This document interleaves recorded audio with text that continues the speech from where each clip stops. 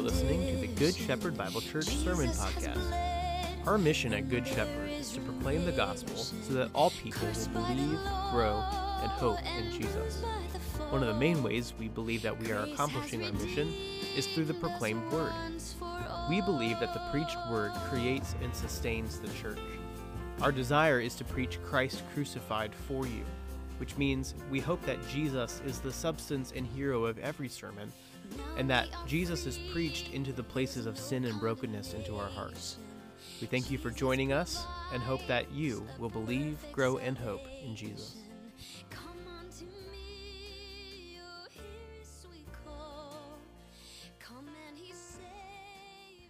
You will maybe the best thing you could do is, and I can email this out. I can email the texts out. But you might just want to have a pen and paper ready. I will have plenty of passages up here on the screen, but it may be worth it to you to just jot down the references and maybe the subject that I am referring to. That way you can kind of connect the dots. And again, if it's really helpful, I have a whole document of verses on baptism that I actually think is very helpful for you to just read through. But I will have them there, and we will walk through a little discussion tonight. Find my clicker here. So we're going through a two-part series here on baptism. The first sermon tonight will be covering what is baptism. We will look at the nature and the work of baptism. And then next week, we'll look at a little bit more of some of the ins and outs. We will look at who receives baptism, who gives baptism, and how is it administered. So we'll look at a little bit more of if you know one of my favorite movies of all time, the nitty-gritty of baptism. We will look at that next week. That's probably where some of your questions lie. But tonight, I may want to raise a couple questions here for you tonight. I don't pretend that my particular view, or maybe even our particular view of baptism, is the only orthodox position. I think it is a orthodox position. It is how I view it through Scripture. I hope in many ways you share that alongside me. In many ways, for those of you who are members, you have at least signed a very broad concentric circle of agreement to things that are presented here tonight. There might be particulars that you might not agree with, and that's okay. You can also hold to things loosely within our body and allow other people to hold things a little tighter, and that's okay. Baptism is one of those primary issues that has actually sparked so many denominational splits and grouping splits. So just know, baptism is one of those major things that form the practice and the life of the church. But most of it, I hope, from a doctrinal perspective, from a big picture perspective, we can agree on. Or as Paul in Ephesians says, there is one Lord, one faith, and one baptism. And I hope that you are at least able to recognize and agree to that reality as well, that those who are in Christ have been baptized into one giant baptism into him, and we share in him if we are in faith. So the question becomes, what is baptism for us tonight? When, especially in earlier history, much earlier history, when nations were dominating other nations, although you're like, wait, that actually happened this year. Well, that's still going on for sure. But certainly as seen early on in history, when other nations would capture other lands and nations and people groups, one of the main reasons why they would enslave and work and capture other nations, they were actually trying to strip the culture, the language, and the practices away from these other nations. So in captivity, they would have to be engaged in other cultural practices not their own, or they'd have to speak other languages not their own, or be involved in other nations' practices as a way of unhinging their own minds from their normal practice. I wonder if in today's society there has been, or at least in church society, there has been a kind of capturing of our hearts and our minds here and related to the church's culture, language, and practice. Are there other things at war in the life of the church that have actually caused us to shift away from a biblical stance on the way the church should function, or maybe even a biblical way that the church uses its language or has formed its practice? And I think certainly if you understand the nature of sin within the life of the church, of which there is much, you could certainly understand the natural propensities for any church to be moored off of a proper or a biblical culture or practice or language. It's happened throughout all history, and there's a real sense to which we can say even our expression, as it is here as Good Shepherd Bible Church, I would not be so easily convinced that we had the most accurate biblical or Christian culture, language, or practice. I think that's what we're shooting for. But gun to my head, I couldn't guarantee that that's the way it is.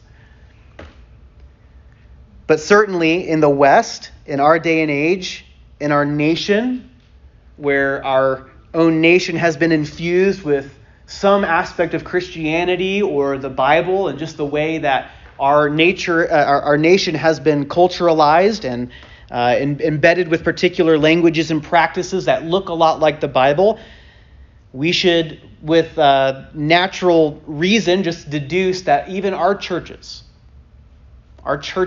need to continue to go back to the realities of the Bible to find its culture, language, and practice. I could point to things like revivalism or pietism as things that have shaped our own church culture. Even here in our little context, we can see the inner workings of revivalism culture, where many of our parents and grandparents walked sawdust trails and responded in some sort of act of choice that came and prayed and observed altar calls and made choices for the Lord. And certainly there's a lot of value to those things, but that's a language and a culture that you don't often find in the pages of Scripture. Those kind of lingos and those kind of practices, you don't hear too much about them, as much as we value them and say that they're real and spirit-filled and worthy to be commended for sure. But also we look at ideas like consumerism and easy believism in our society here, where in one sense everybody loves Jesus. I mean, this is America after all. We know Jesus, especially in the South, where I spent most of my time growing up, how church was so easily formed around people. Consumerism and easy believism can creep into the church and it becomes a way of practice. But even health, wealth, and prosperity gospel, which is a major contributor to church life here in the American West. All of these flow from different trails and different paths in history, and the question we could naturally raise in these circumstances, and again, even here and now, is our language, culture, and practice lined up with the language, culture, and practice of Scripture? And I point to things like revivalism, pietism, consumerism, easy believism, all the isms, right, that flood our nation. And I have to make a general statement relative to at least one thing that I feel is underappreciated in the life of the church from a culture, language, and practice point of view. And that is the view of the sacraments. What you miss in a lot of American evangelical West churches is a bloodied church, is a church with bread and wine at its forefront. You often see a dry church, and I don't mean alcohol. A church that doesn't often talk about the nature and the reality of things like baptism. It's not part of our language. It's not part of our culture. If it is, it's a flash in the pan, something to get excited about, but it's not pervasive.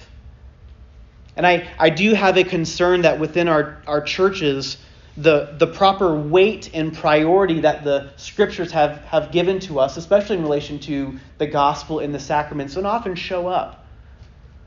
You can listen to many, many sermons or sermon series and not even hear about the idea of union with Christ or gospel or regeneration or baptism, what these ideas truly mean. And when I read the pages of Scripture, I see a very wet theology, I see a very drenched theology where there are many passages in Scripture that if you're reading carefully and you're reading the text with concern and with maybe even a healthy dose of criticism, you're wondering, is that talking about the realities of Christ in baptism? And we often just don't treat it as such. Tonight, I just want to encourage all of us, wherever you come from, wherever you're headed, even us in a non-denominational setting where it's easy to kind of do a catch-all category of the best kinds of all the theologies, I want us to pay very careful attention to the text of Scripture.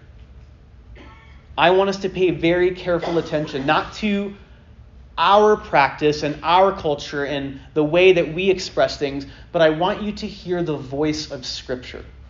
And so I have plenty of scriptures. And to be honest, I'm going to present them without much context just because of the nature of how much time we have, essentially. But just know, I want you to study these. I want you to read these. I want you to ask questions about the text. I want you, as you hear something, say, is that what that means? Could it be? And in either direction. Does it mean more than it says plainly? Or if it says something really plainly, is that to be all that I discern from the text? You need to think critically about the text, but we also need to bend in with a listening ear, not to say what we want it to say, but to allow the text of Scripture to shape our culture, our language, and our practice.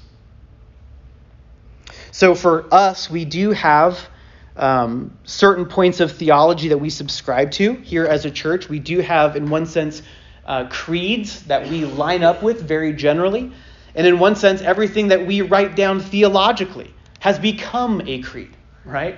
There's something we believe in. There's something that we've formulated about baptism that is helpful. And this is how it comes up in M.P. Johnson. I'm going to show you a giant definition of baptism, and then I'm going to condense it, and you'll find that our condensed view is actually our stated view in our articles of faith, all right? So I'm telling you where we drew our theology from this guy, okay? M.P. Johnson says this: baptism is God's pledge to us of our union with Christ. In the waters of baptism, God impresses upon our bodies the truth and reality of our incorporation into the death, burial, and resurrection of the living Christ. Baptism, in other words, is a visible and tangible experience of the exceedingly good news that we have been crucified in Christ's death and raised to new life in Christ's resurrection. Baptism is the sacrament of our new crucified and resurrected identity in Christ Jesus.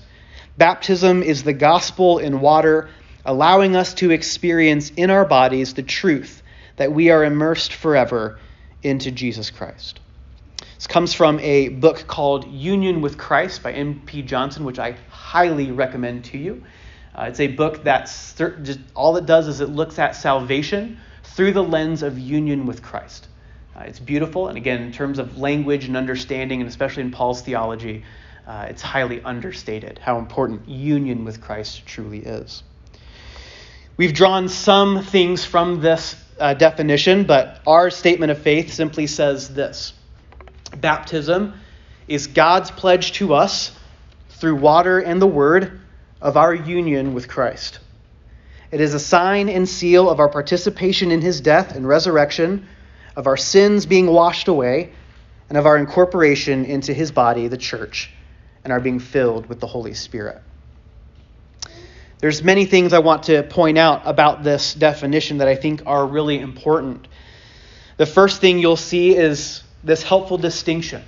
Baptism is God's pledge to us.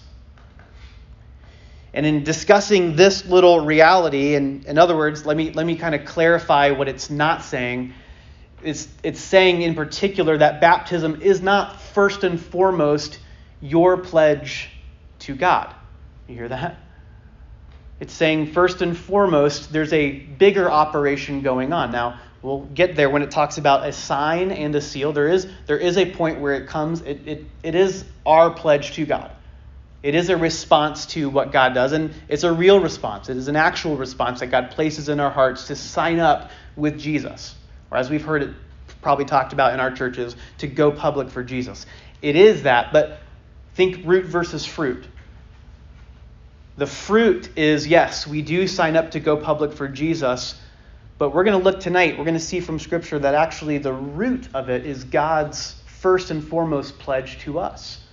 God is the primary actor. And this might even come out in even the way that we talk about it. For instance, you've probably heard me use this phrase or this word, sacrament, which for some of you has particular kinds of meaning and maybe even scary, because you showed up at a Protestant church and they're using the same word that your Catholic church has used for so long, and you're starting to wonder and question, oh no, are they the same view? All right, hold on to that. I'm happy to use this word, but we don't often use it around here, but you've heard it, and it's actually in our statement of faith, this idea of ordinance. Ordinance. Why one over the other? There's some history behind it that I think is helpful. Sacrament, by the way, none of these are particular, the way that they're used in our churches, neither of them are particularly biblical words. You won't find them used for baptism in the Lord's Supper in relation to the words used, sacrament or ordinance. But the idea of the sacrament comes from the Greek word mysterion, which covers the idea of mystery. Paul talks about a mystery a lot in his epistles. He talks about this mystery that's now revealed. In fact, I think we even read it in Ephesians, the text that we read. This idea of a mystery. He's not talking about a Scooby-Doo themed Bible hunt. He's talking about something that at one point was not clear, but now has been made clear. And Paul ends up giving us the who's who of his mystery. Well, it's Christ. Christ. The mystery of God, the thing hidden for all ages that's now revealed in Jesus. He makes sense of the entire Bible. He's the key that unlocks the entire plan of salvation. He is the fulfillment of all things. Christ himself is the mystery. So in one sense, the idea of the mystery, which eventually in Latin came out to sacrament, it's a little misguided. It's not the best word to be used, but historically it was used first to relate to the things of Christ, or the things that Christ uses, the means that Christ is delivered through. So in that sense, we get this idea of sacrament, and through them we get a particular view of God's gracious work. Now we believe that truly there's a view of the sacraments that's taken too far, where there's this idea that if you just do the sacramental thing, if you just do the work, that work does the thing of saving. You do the work itself, there's grace in and of the act, right? So for instance, if the sacrament is baptism that they're referring to, you do the act of baptism, and without any other thing attached, anything else going on in the life of the heart or the mind, it doesn't matter. As long as you do the act, the grace is there. And certainly we would reject that, as we'll hear tonight. But still, I do think there's something significant to the reality that there is grace present somehow, in some way.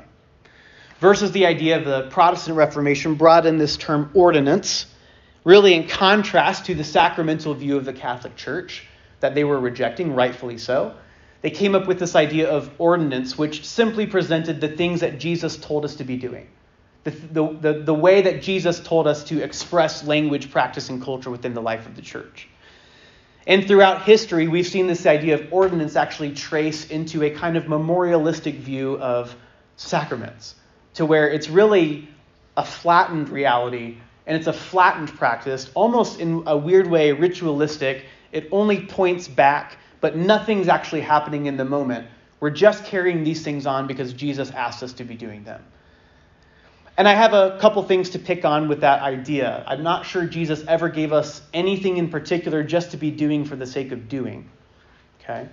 So it's not, I really don't think Jesus just said, hey, I don't know why, but just keep doing this practice because I want you to keep doing it. I don't think that's ever in a proper theology of Jesus. But also, I do think there's something even more. Yes, we are to be doing these things. Yes, Jesus did hand them down, but it's for a particular reason. So I'm actually happy to use either sacrament or ordinance. You'll probably hear me express it as a sacrament just by way of emphasis to point out, I think it's important that we realize something's going on in the middle of these moments. That, in other words, it's not just a flattened ritual. And I want us, especially in our context that have often assumed that these are just things we should be doing. Just, I don't know why, but just keep doing them. I try to highlight a little bit more of there's something going on in the moment that I think we need to think about. All right? So no need to pick on those two words. Neither of them are biblical. Neither of them are probably the best words to be used, but historically that's what we've got to deal with. So we have here this discussion of baptism. Baptism is a gift and a work of God whereby God acts and speaks on behalf of his people. And this is the first thing I want to say in relation to this question of what is baptism. I want to make it very clear to us, and Scripture makes this very clear to us. Baptism is God's thing. From start to finish, in the middle, in and through all of it, it is God's thing holistically. Now, yes, there are a couple things that we can own, that we can wonderfully own, that we do get to own. But I never want us to lose sight of the reality that baptism is actually God at work in the midst of his people. See, the reality is God often uses, and I would say most often in Scripture, he most often uses physical and human elements as a means of giving his grace to people. And this is no different in the reality of baptism. There are physical and human elements. There's water, simple, plain water. And there's also human agency. There's people like pastors and elders and deacons who carry out the act of baptism. They're no different. They're not high priestly special people that simply get to do it because God has blessed them. They're just ordinary people. And this is not just spiritual water. Nothing's being infused to this water that's anything great. In fact, it can be the muddiest of waters and still accomplish what God intends. It's just simple, plain water. But no less, God is able to use it. Though God chooses to use the physical element of water in the workings of people in baptism, the sacrament should no less be seen as supremely God's work. This can be clearly seen by the fact that baptism is to be administered in his triune name, and that baptism is the promise and the command of God for his people. God works through his word in the waters of baptism. God gives the sacrament in this way so that, as one pastor said, no one may doubt that baptism is of divine origin, not something devised or invented by human beings, even though it is carried out through human agency. And again, as we see in our statement of faith, baptism is God's pledge to us. The first thing I want us to see from Scripture is that actually, as God's thing, it actually comes about in his name. God attaches his triune name to baptism. And this comes directly from Matthew 28, the Great Commission that God has given us. Jesus said to them, "All authority in heaven and on earth has been given to me. Go therefore and make disciples of all nations." How do we make disciples of all nations?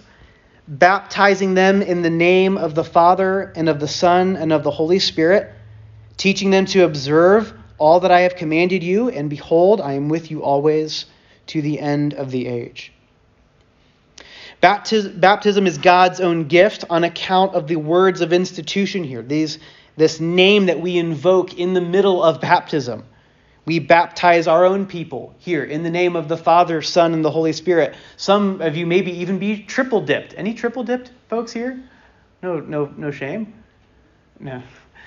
We don't practice that, but it's a tradition within the Protestant church here, in the name of the Father, in the name of the Son, and of the Holy Spirit.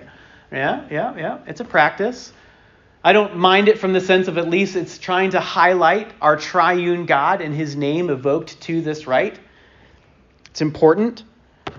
Baptism is God's own gift in light of it. Baptism is done and received in the name of the Father, Son, and of the Holy Spirit. Therefore, baptism does not take place on the authority, the will, or the power of man alone.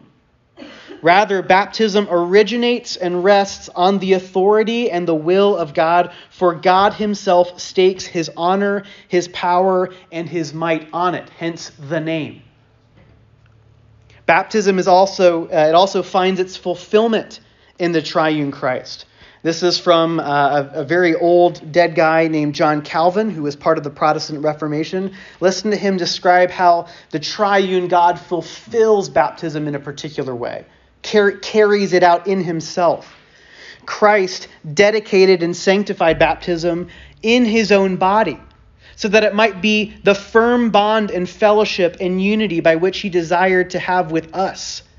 So we see that baptism is fulfilled in him, which is why we call him, Christ, the proper object and the goal to which baptism looks. No wonder then that the apostles baptize in his name. Nevertheless, it is impossible that the one who baptizes in Christ's name should not also invoke the name of the Father, the Son, and the Holy Spirit. Hence, the cause of both of our cleansing and regeneration must be seen to lie in God the Father, the cause, its substance in the Son, that is the actual physical matter in his body, and its effective working through the Spirit, the proper effect. All of this is what Calvin says is meant by this triune name. The Father, the cause of our regeneration, the Son, the actual substance in his body to which we are being baptized into, and the Spirit working in our hearts to bring these realities about to us. It's in his name, which means very importantly that you are not being baptized by any particular pastor, preacher, denomination, or church. Baptism into Christ is baptism into the triune God's name and his name only. Baptism is also God's command. It's God's command, certainly given from the same passage there in Matthew 28:19. It's clear. All authority has been given to me. I am passing my authority down to you. A bold strategy, Cotton. Very bold strategy.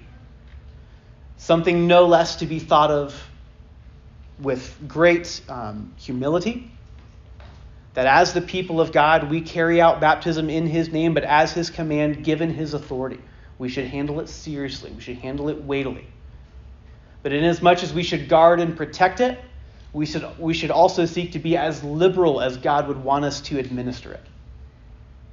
We should come to the waters in baptism very cautiously, knowing that it's his authority, his command given in his name. The command is not the invention or design of man, but of God. Yet God has clearly and authoritatively given the command to his people, whereby they are expected to obey it, exercising the authority that God has given. If you're questioning the reality of how could God give authority over to men on such amazing things, you can look at Matthew 16 and Matthew 18 and discuss the reality of the keys, which I just normally would just say very, very generally and broadly here, would be the administering or the preaching of the gospel. God grants us the authority to proclaim the gospel in a way that delivers sinners. It's a powerful thing when we clearly think about what God is asking us to be doing and being about. It is to be concluded that man is not to question God's ordinance, whether or not God can do what he says and through what means he is able or not able to do it, but rather to trust him, exercising faith, which certainly is what pleases God. It's his command. And finally, baptism is God's thing because it's also his promise. His promise. If I can say it this way, God's promise is attached to it. Baptism is not only God's command for his people, it is also his promise. As Jesus says in Mark 16, verse 15, a little glitchy. And he said to them, "Go into all the world and proclaim the gospel to the whole creation. Whoever believes and is baptized will be saved, but whoever does not believe will be condemned." This passage is slightly tricky. Again, I want you to don't be afraid to listen to the language. Don't be afraid to ask questions. Don't be afraid to say, did my Bible just really say that? Let it challenge you. Many have poked at this particular passage because it says there very plainly in verse 16, whoever believes and is baptized will be saved. And just fold up shop and I'll be done with it, right? We're all in the clear. He throws on this little tagline, whoever does not believe will be condemned. And what you see there in verse 16 is you see two mentions of faith, right? Whoever believes and is baptized, but whoever does not believe is condemned. We see two mentions of faith and only one mention of baptism. And many have argued from that what you're supposed to deduce from that is the reality that, well, faith is the most important part. So just lean on that. Just understand the reality of faith is the most important part. And he didn't really mean what he said there about salvation coming through baptism. You have to understand, the faith is the priority. And though I would say 100% faith is the priority, I also don't think you can miss the connection between the realities of baptism, what is being signed in baptism, what is being displayed in baptism, and the faith that truly saves. In other words, I don't think Jesus is making a distinction here. And I think that distinction should be held on to, which is why he very generally says, whoever is not believing, which would also assume no baptism, is not saved. There is a connection. Don't miss the surprising connection that Jesus makes, the link between the actual act of baptism and saving faith. Don't miss that connection. We'll continue talking about that, but let the language of Scripture hit you just a little bit there. Not only did Jesus preach a promise attached to baptism, but so did the apostles as well. This comes from Acts chapter 2. Peter said to them, "Repent and be baptized, every one of you, in the name of Jesus Christ for the forgiveness of your sins, and you will receive the gift of the Holy Spirit. For the promise is for you and for your children and for all who are far off, everyone whom the Lord God calls to himself." And with many other words he bore witness and continued to exhort them, saying, "Save yourselves from this crooked generation." So those who received his word were baptized, and there were added that day about 3,000 souls. In verse 39, you have that very clear articulation for this promise is for you and for your children and anyone who would call on the name of the Lord. A very general and liberal category of people here. It basically includes a whole host of people. It says this promise is for you, anyone who would draw near to Christ. There's been a lot of debate as to what exactly that word in verse 39 for the promise, who that is referring to, or what specifically that is referring to. Is that referring to, back there in verse 38, the receiving of the Holy Spirit? Is that talking about the forgiveness of sins? Is that talking about the idea of repenting and be baptized? Just look at the text, and I'm like, it looks like yes. It looks like yes.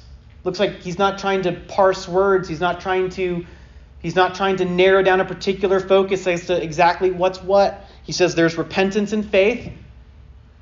Or there's repentance and baptism, which again, in my estimation, would be that same coin of repentance and faith being operated there. Again, there's a connection in Jesus' mind between faith and baptism. So we're okay there. Repent and be baptized.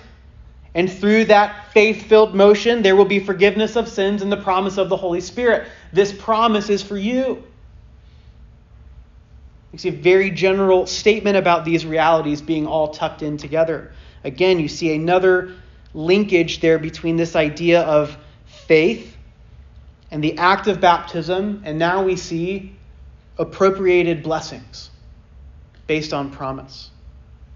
Verse 41, we see in action those who received his word, a repentance and faith motion to receive the word, and they were baptized, and there was added to the church there 3,000 souls.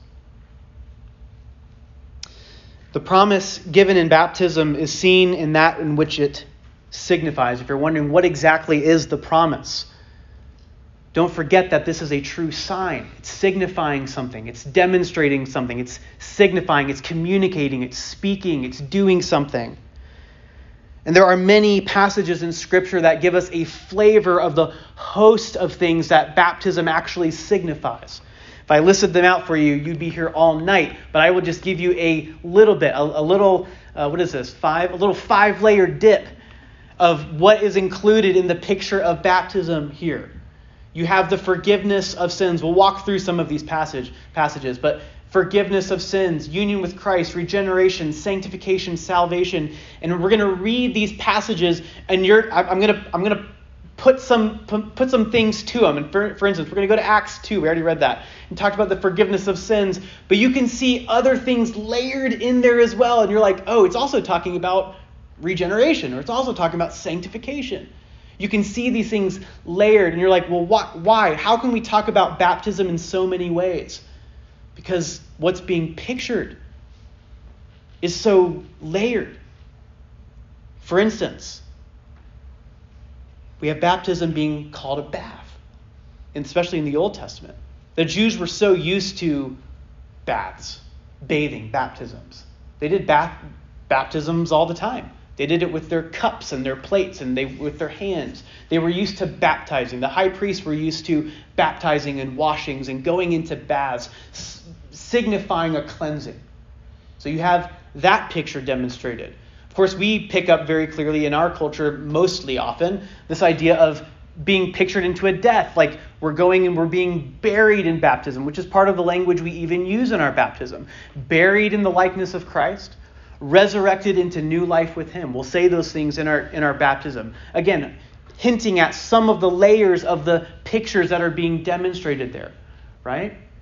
We have a cleansing. We have a washing away of sin being pictured here. There's so many different layers to this idea of baptism. And you say, well, which one is it? Yes, it's all of them. And Scripture is actually going to throw them out there in a variety of different ways, and that's okay. To me, I'm not afraid to use these different layers as a way of expressing the realities of baptism because Scripture uses them. We'll throw out a couple here. But I put them up there for you so you can write them down. Again, if you want some of these verses, I have them listed out. You're welcome to ask me for them. I can just send them out to the whole church as well. Let's look at Acts 22, verse 16. This has this idea of the bath or the washing away of sin. This comes from Paul's conversion, where he's told, why are you waiting? And by the way, he was already converted at this point. He's already come to faith. In one sense, he's already been regenerated. The Spirit of God has already met him, raised him to new life, caused him to have faith in Christ. Now the scales fall away from his eyes, and he is told, rise and be baptized and wash away your sins, calling on his name. And you say, well, why? Why did he have to be baptized if he was already regenerated? Why does he have to go and wash away his sins if he was already regenerated? And that's a good question. Maybe it was this process of him coming to grips with the realities of salvation. He saw Jesus on the road, he had the Spirit, and he needed this profound awareness of he had sin that he needed to be cleansed from. So he's told, go baptize, get those sins washed away. And it was expected at that moment that even through faith that was a reality that in his heart he would realize. Go wash your sins away. Can we say that his sins were already washed away? I don't know. Sounds like it. But it also sounds like there was much for Paul to realize here within the promises of God. There are a lot of things that Paul in his faith can go after and understand more about the gospel. You have Romans 6, 1 through 4. I keep putting these up here. Romans 6, 1 through 4. What are we to say then? Are we to continue in sin so that grace may abound? By no means. How can we who died to sin still live in it? Do you not know that all of us who have been... What am I reading?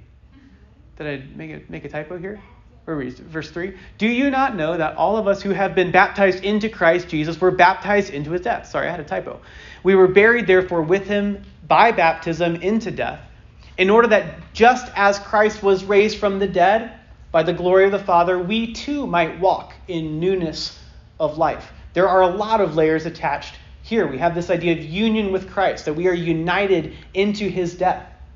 The question you could come up with that is like, so whose baptism is it? Is it mine or is it Jesus's? You're like, yeah, you're united to his. Your baptism is squarely united to his. So as much as Jesus died and Jesus was raised, you were there also. You say, well, how? Through your baptism. In your baptism. So, well, doesn't that happen spiritually? And I say, yeah, it does. You want to try to explain that? Were you being baptized when Jesus was being baptized? Were you being baptized when he went into the grave and rose up? Or were you being baptized at your actual baptism? I don't know. But I look at this and I say, look at your faith. Any of us who have been baptized into Christ, we've been baptized into him. Plain as day. Also, we'll look here in a little bit. Paul's actually encouraging sanctification here. And again, part of the lingo, part of the culture. How many times in your view of sanctification has anyone said, brother, I see you're in sin. Would you remember your baptism? You've been washed. You've been cleansed. Jesus united you to himself through your baptism. Don't forget the realities. You're in Christ. Again, I want to encourage us. Let the language of Scripture speak. Are we to continue in sin so that grace may abound? Don't forget your baptism. Come on. Don't be so silly.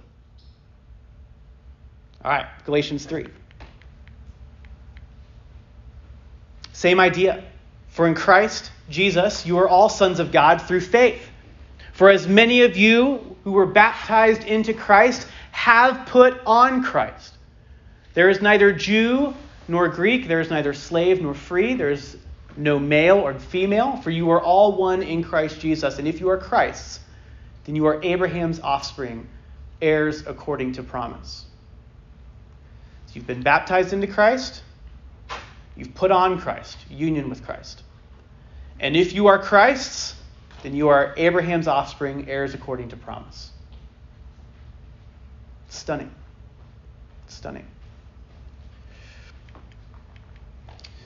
By the way, some of you are like, wait, isn't he talking about this idea of spiritual baptism? Again, I want to caution you with this idea of the language of Scripture.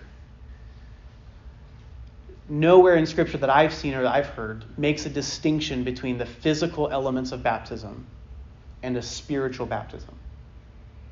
Again, I can be told otherwise, but I've been hunting for a little bit. Where is that distinction clearly made? Do I think that there's a spiritual baptism? Yes, something happens spiritually. We talk about that in circumcision. Our hearts are made new. We are regenerated. But again, those are all terms that are happily comfortable in the realm of baptism, even in circumcision at some parts. But no one that I have heard in the New Testament makes a clear distinction between, well, that's physical baptism, which is different than a spiritual baptism. Most often, I actually see that they're actually attached. And I think that there's a way that we can think about that clearly. But anyway, John 3. And this is actually a perfect example of this. This is the story of Nicodemus. Remember, Nicodemus is asking, how can a man be born again? You're telling me to be born again. How can you enter a womb a second time? It's not possible. There's a man of the Pharisees named Nicodemus, a ruler of the Jews. This man came to Jesus by night and said to him, Rabbi, we know that you are a teacher come from God, and no one can do these signs unless God is with him. Jesus answered him, truly, I say to you, unless one is born again, he cannot see the kingdom of God. Nicodemus said to him, how can a man be born when he is old? Can he enter a second time into his mother's womb and be born? And Jesus answered, truly, truly, I say to you, unless one is born of water and the Spirit, he cannot enter the kingdom of God. And again, this was probably where people would point to as this distinction between, well, there's a water baptism, and that happened at like your birth, right? You were born in water, and then all of a sudden, boom, you're born in the Spirit. And that's your real spiritual baptism. Again, I'm not so sure that Jesus is making that clear of a distinction. I actually think he's uniting those things together. I actually think he's saying, like, it happens in the simultaneous moment of your baptism. You got to be born again. You got to be born of water and the Spirit. You need both. You don't just need water. You need the Spirit. You need the Spirit there. It's a fascinating conversation. Keep going. This is Ezekiel 36. This is the Old Testament promise, discussion of the new covenant. I will take you from the nations and gather you from all the countries and bring you into your own land. I will sprinkle clean water on you, and you shall be clean from all your uncleanness and from all of your idols, and I will cleanse you. You have that idea of bath and of the forgiveness of sins tucked in there. And now he's going to shift to the promise of regeneration. I will give you a new heart, and a new spirit I will put within you. And I will remove the heart of stone from your flesh and give you a heart of flesh. And I will put my spirit in you and cause you to walk in my statutes and be careful to obey my rules. Again, a multi-layered understanding of salvation given to us, of course, in the new covenant blessings, and baptism is happily included. Titus 3, 4 through 7. But when the goodness and loving kindness of God our Savior appeared, he saved us, not because of works done by us in righteousness, but according to his own mercy, by the washing of regeneration and renewal of the Holy Spirit, whom he poured out on us richly through Christ Jesus our Savior, so that being justified by his grace, we might become heirs according to the hope of eternal life.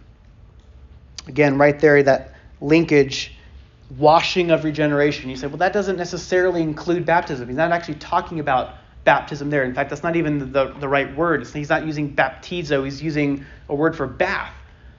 And it's like, yeah, but if you've been reading your Bible, you know that bath is happily termed together with this understanding of baptism.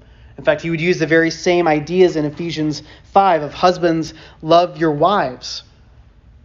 As Christ has loved the church. So Christ loved us and gave himself up for us that he might sanctify her, having cleansed her by the washing of water with the word. It's that same idea, that washing of water, that baptizing her with water in the word, that cleansing with the word, so that he might present the church to himself in splendor without spot or wrinkle or any such thing. These are words that are happily lumped together in the layered pictures of baptism. And again, might you argue that's not talking about baptism specifically? You could argue and say, like, yeah, okay, it's not mentioning the idea of baptism, but again, it's comfortable language within this idea of baptism of which these blessings are included. It's okay to think rightly to even assume in those moments that they're thinking baptism in these moments. What else could they be referring to? What else would be the washing of regeneration? Tell me. Some people pick at the Holy Spirit because the Holy Spirit was poured on us. Okay, but that's not clear either. It's not clear either. 1 Peter 3. Keep going. Christ also suffered once for sins. Peter's talking to a context of people who were suffering, facing persecution. For Christ also suffered once for sins, the righteous for the unrighteous, that he might bring us to God, being put to death in the flesh, but made alive in the spirit, in which he went and proclaimed to the spirits in prison because they formerly did not obey God, when God's patience waited in the days of Noah, while the ark was being prepared, in which a few, that is 8 persons, were safely brought through water. Baptism, which corresponds to this, now saves you, not as a removal of dirt from the body, but as an appeal to God for a good conscience through the resurrection of Jesus Christ, who has gone into heaven and is at the right hand of God, with angels, authorities, and powers having been subjected to him. Again, the multi-layeredness of the conversation of baptism. I wonder often, again, going back to the language, culture, practice of our churches, I don't know, I've never heard the Noah story with its final fulfillment actually culminating in the baptism of Christ or our baptism. That's never been a takeaway from the Noah story, yet Peter's like, that's what it's talking about. Baptism was Noah was a baptism story where 8 people were safely led through water. And again, going back to the physical elements, the physical versus the spiritual. Would it have been enough for Noah to just wait on a spiritual salvation? What if he just listen, I'm going to go for that spiritual baptism stuff. I know Jesus is calling for some earthly baptism. He's going to call down rain. But you know what? I'm holding out for my spiritual baptism. What if Noah never actually built the boat? Would he ever been saved? You go to Hebrews 11. You hear about the people of faith who actually obeyed and followed God, of which Noah is included in that. Had he not built that boat, which was a step of faith, using the physical elements, putting together all that wood, actually going through the water by faith, trusting in a salvation even through physical means, you tell me, would he have been saved? And Peter says, this is what baptism's all about. And again, let the language of Scripture, let it breathe. Let it breathe in your ear. It's okay. Baptism, which corresponds to this, now saves you. Now, we know, and we would reject holistically, the act in and of itself is not what we're talking about. What we're talking about, and even what baptism points to, and again, even what Noah points to, are the signifying things. They are giant pointing fingers to a deeper reality. That is Christ. The things signified are what are actually meant to be grasped onto, not an action. Not just going underwater at a church service. There's something being spoken. There's something being verbalized. There's something that God is actually communicating. Some gospel reality. And this is where I actually want to encourage us to think through, yes, baptism is God's thing, but baptism is clearly to be received by faith. These things don't operate in and of themselves, these acts. faith is absolutely necessary. Just as baptism is meaningless without the word of promise clinging to the water, so the promise is meaningless without the faith that clings to it. Let me read that again. Just as baptism is meaningless without the word of promise clinging to it. In other words, if God doesn't give us any sort of promise in that act, it's just an empty act, an empty ritual that doesn't earn any righteousness. But same thing it is with faith. So the promise is meaningless without faith that clings to it. That's not to say that the promise is emptied of its power and of its efficacy so long as no one believes it. In other words, when God makes a promise, it still stands. It still is powerful. And it's not conditioned upon whether or not you believe it or not. It still works. Rather, it is to say that the power and efficacy of that promise cannot be realized for the one who will not believe it. God's promise is out there. His salvation is out there. But unless by faith you trust it, rely on it, bank on it, just like Noah who built the ark and said, I will trust it. I will lean on it. I will go for it. I'll put all the blue chips on him. I'll bank everything I have on him. Then it can't be realized for you. Therefore, it is right to say that baptism in and of itself cannot work that which it signifies.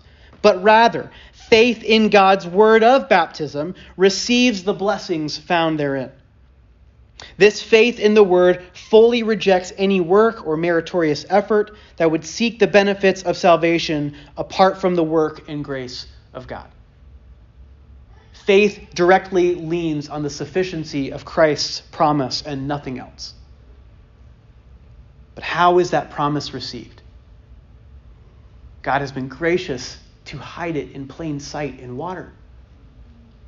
And he says, receive my promises and don't doubt them.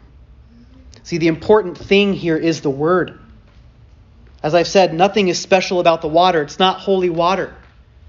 But the reality is, if there is the word of God attached to these physical elements, then we can be sure that the presence of Christ is there by virtue of his Spirit.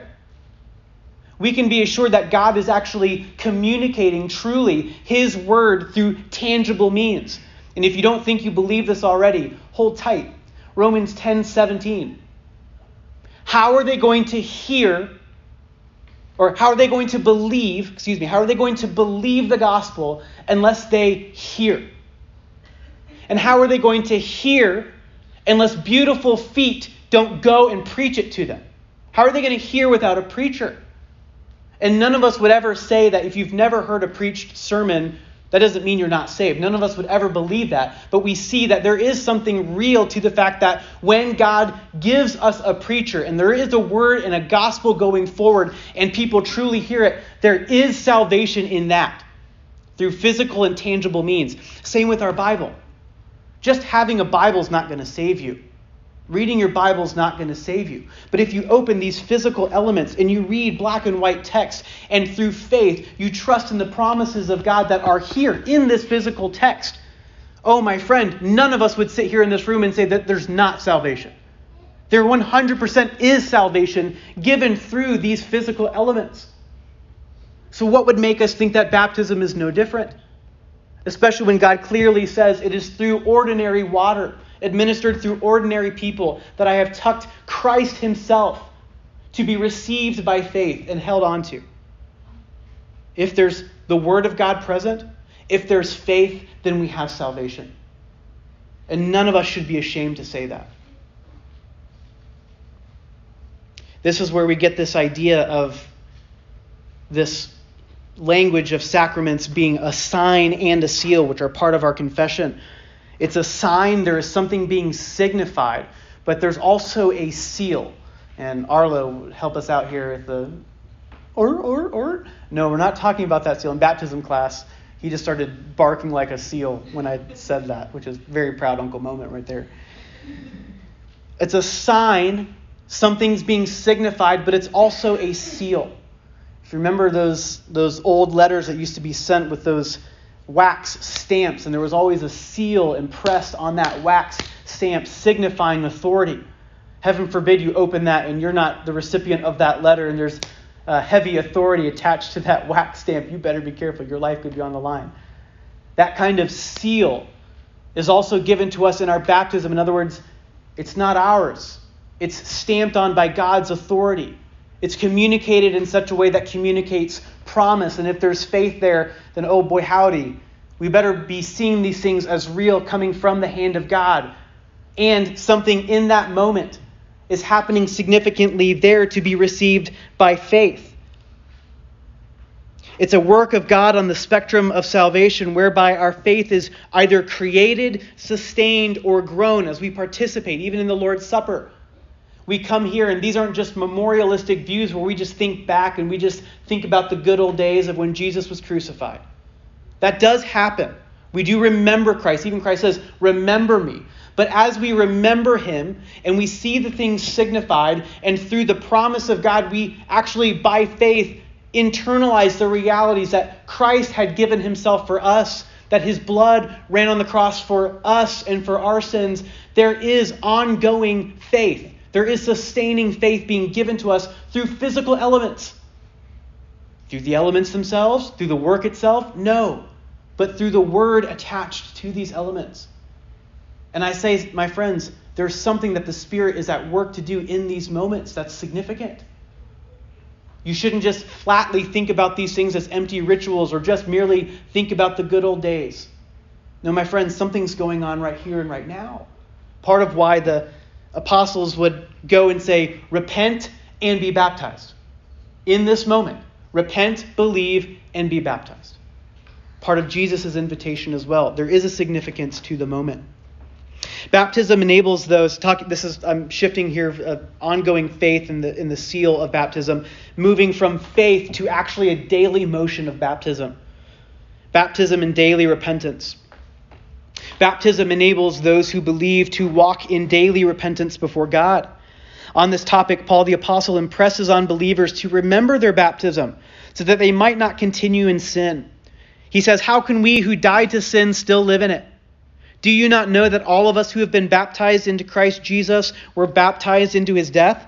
We were buried, therefore, with him by baptism into death, in order that just as Christ was raised from the dead by the glory of the Father, we too might walk in newness of life.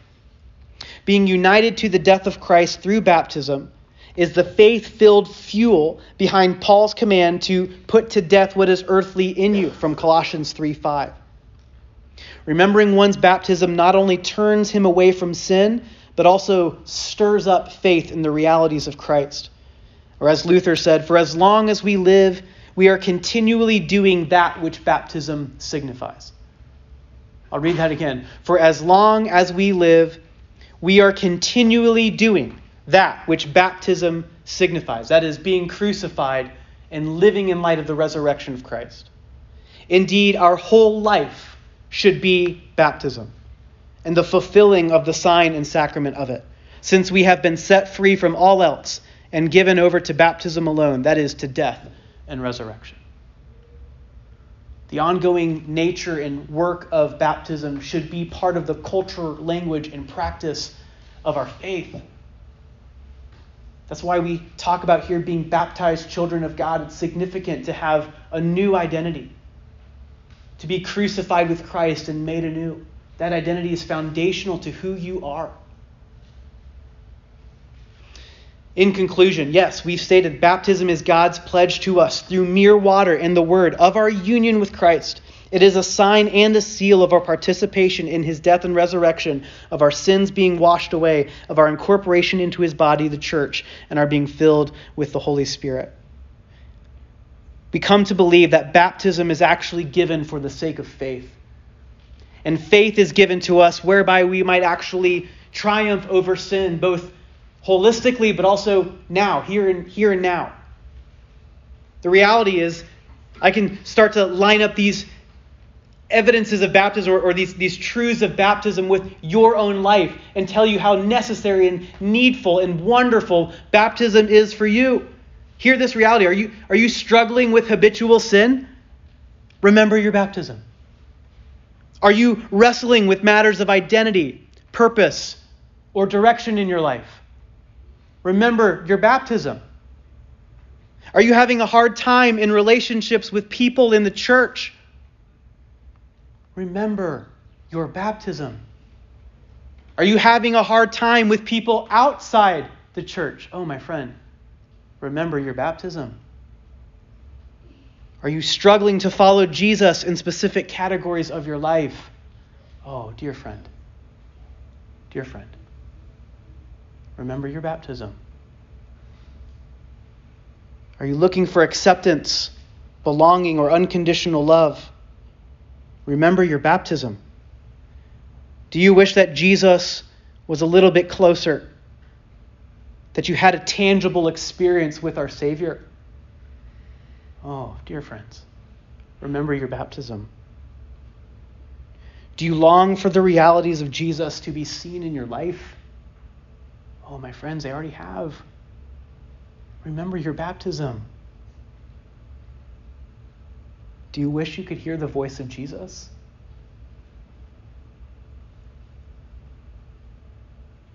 Remember your baptism.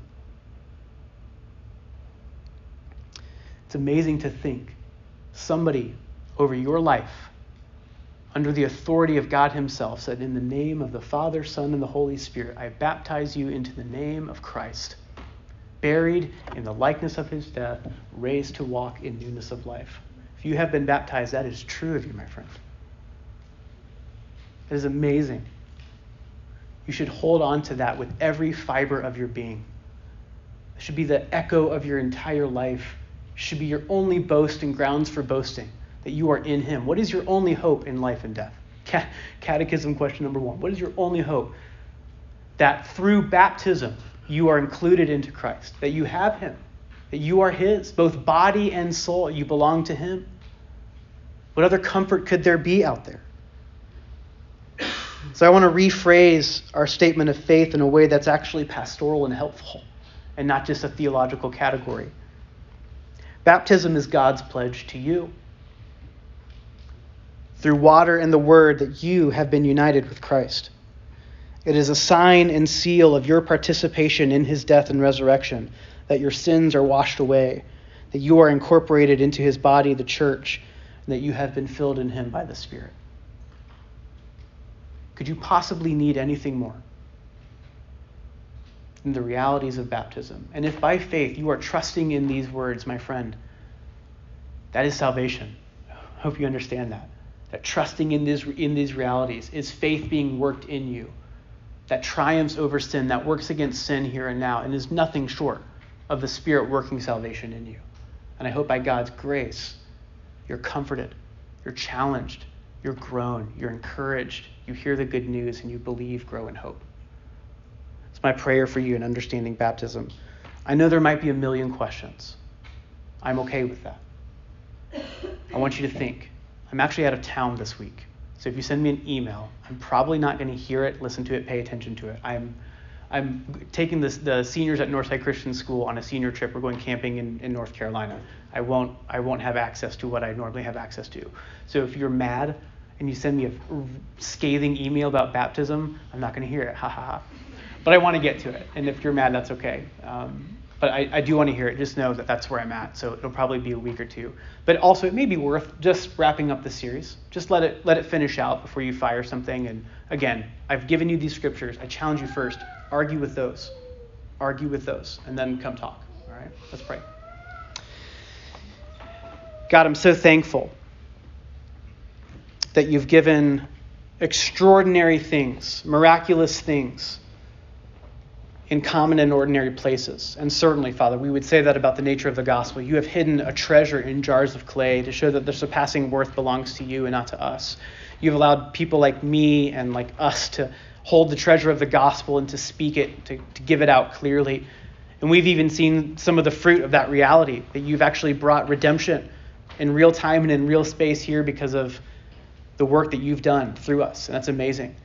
Father, I pray that you would continue to sharpen us and challenge us to include the gift and the work of your baptism into the life of your people, so that we might certainly reflect the realities of Scripture, but most importantly, understand, benefit, be encouraged, and be strengthened with the grace that is in Christ Jesus for the task that we've been given, for the mission you've given us to. Father, thank you for Christ, for the baptism that we have in him, for the ability to be placed in him by faith so freely. I pray these things through Christ. Amen.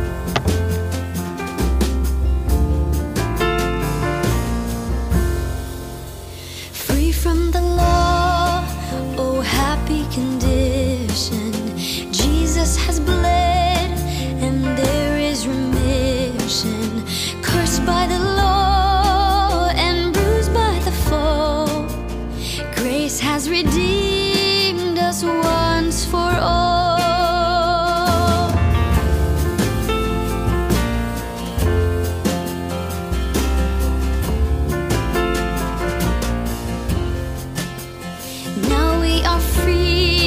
There's no condemnation. Jesus provides a perfect salvation.